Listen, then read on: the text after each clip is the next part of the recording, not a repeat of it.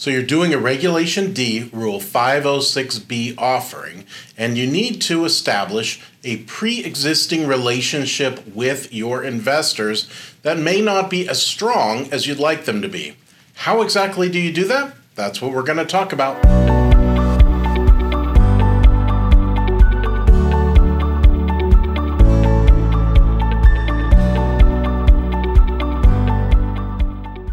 My name is Tilden Moschetti. I'm a syndication attorney for the Moschetti Syndication Law Group. We're going to talk today about 506B investors, how you make it so that you have a pre-existing relationship with them prior to making an offering.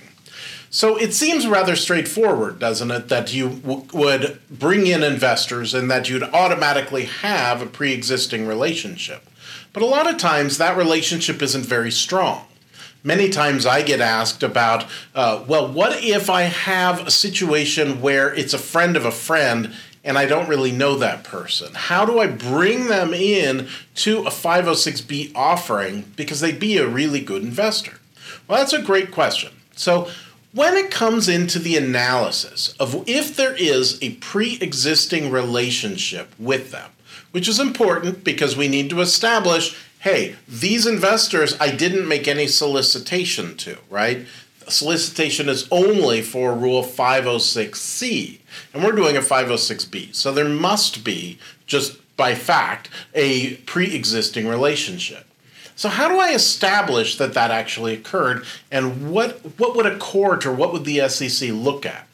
So the SEC is really looking for two distinct factors, one from the investor's point of view and one from your point of view as the syndicator. Let's talk about the syndicator's point of view first that we need to answer.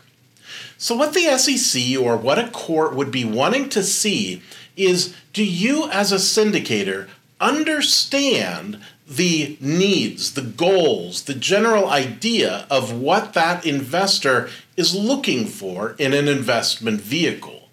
Do they have a level of sophistication where they can understand what your investment is, what the downside risks are, and can weigh them reasonably and come up with a good decision whether it was a good fit for them or not? Now, obviously, that's not a very easy thing to just say, well, yes, of course, I knew that they had that. But we can do it through issuing, for example, a questionnaire. So a lot of people, and including my clients as well, will give their clients an investor questionnaire that starts to establish that you have that knowledge and that basis for being able to ascertain not only their goals, but also their level of sophistication be it in this investment or prior investments or education or whatever it is. The second piece that a court or the SEC is going to look at is whether that investor in their own mind feels like if they have a question, which they probably would, that they'd feel free to just pick up the phone and call you and ask you a question. Whether that question seems outrageous or stupid or anything like that, that they feel like it would be something that they could easily do and don't feel like it's this black box that they're going to be putting money into without any sort of answers coming out. So those are the two criteria, looking at it from both the investor's point of view and from the syndicator's point of view. Now, how do we exactly establish that as a practicality? So here is what many people choose to do, and it is a good practice, and it will work, and I'll tell you where the gray area is on it as well. So first off, you know that there is an investor who may want to invest, and you've identified that person. And so you go to your brother-in-law or whoever has that relationship, and you say, hey, I'd really like to meet with them and talk with them.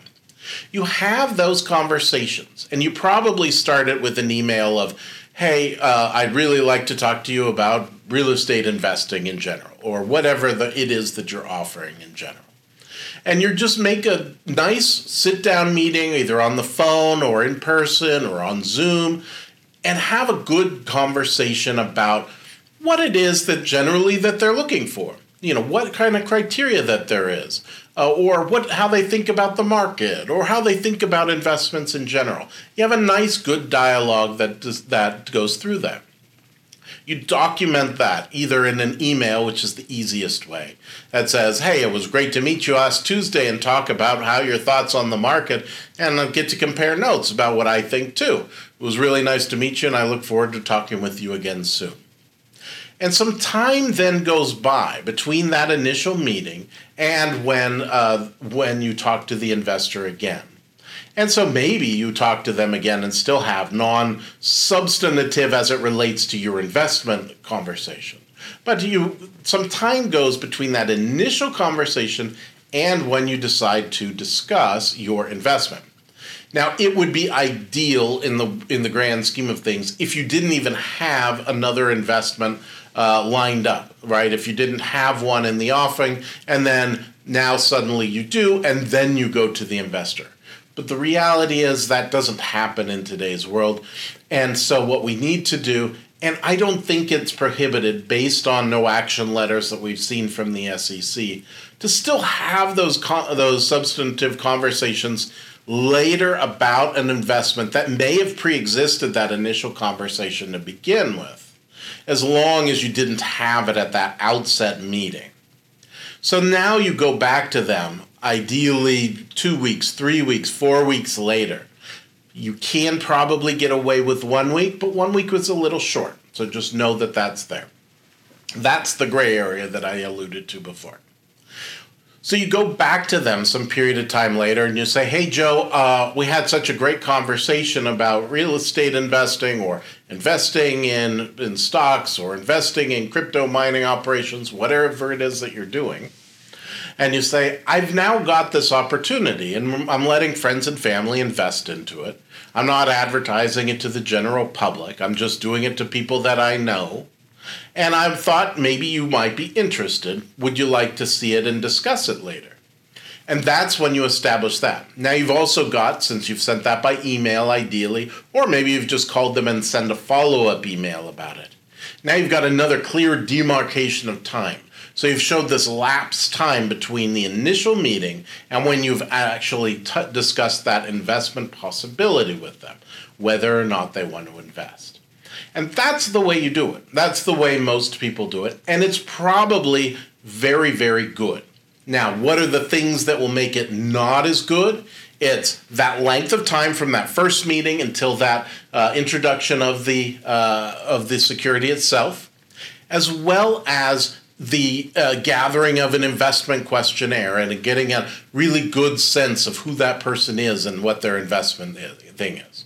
Now, is the investment questionnaire always critically required? No, because what if it is your brother? I mean, your brother you have a very substantive relationship with, probably, and so that level isn't really required, right? So it's still helpful to have, but it's not like you're going to lose the case if your brother was to bring an action and he made a claim that there was no pre-existing relationship, because it's kind of clear that there would be.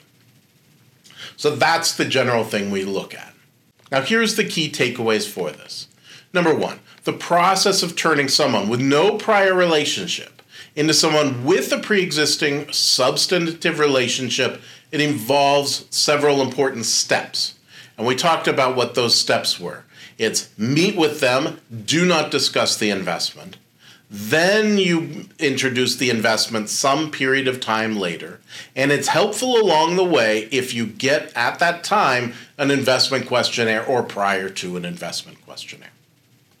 It's best practice to provide a detailed questionnaire to get to understand that investor's level of sophistication and goals.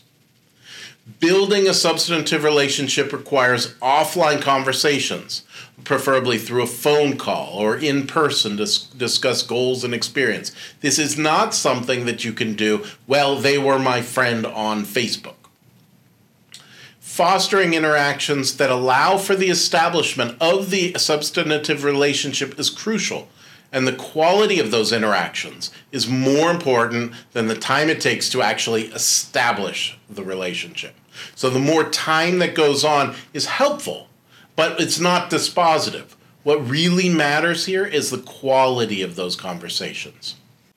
So now you have the basic toolkit in order to go change your relationships from didn't know them at all to probably could qualify fine for your 506B Reg D syndication.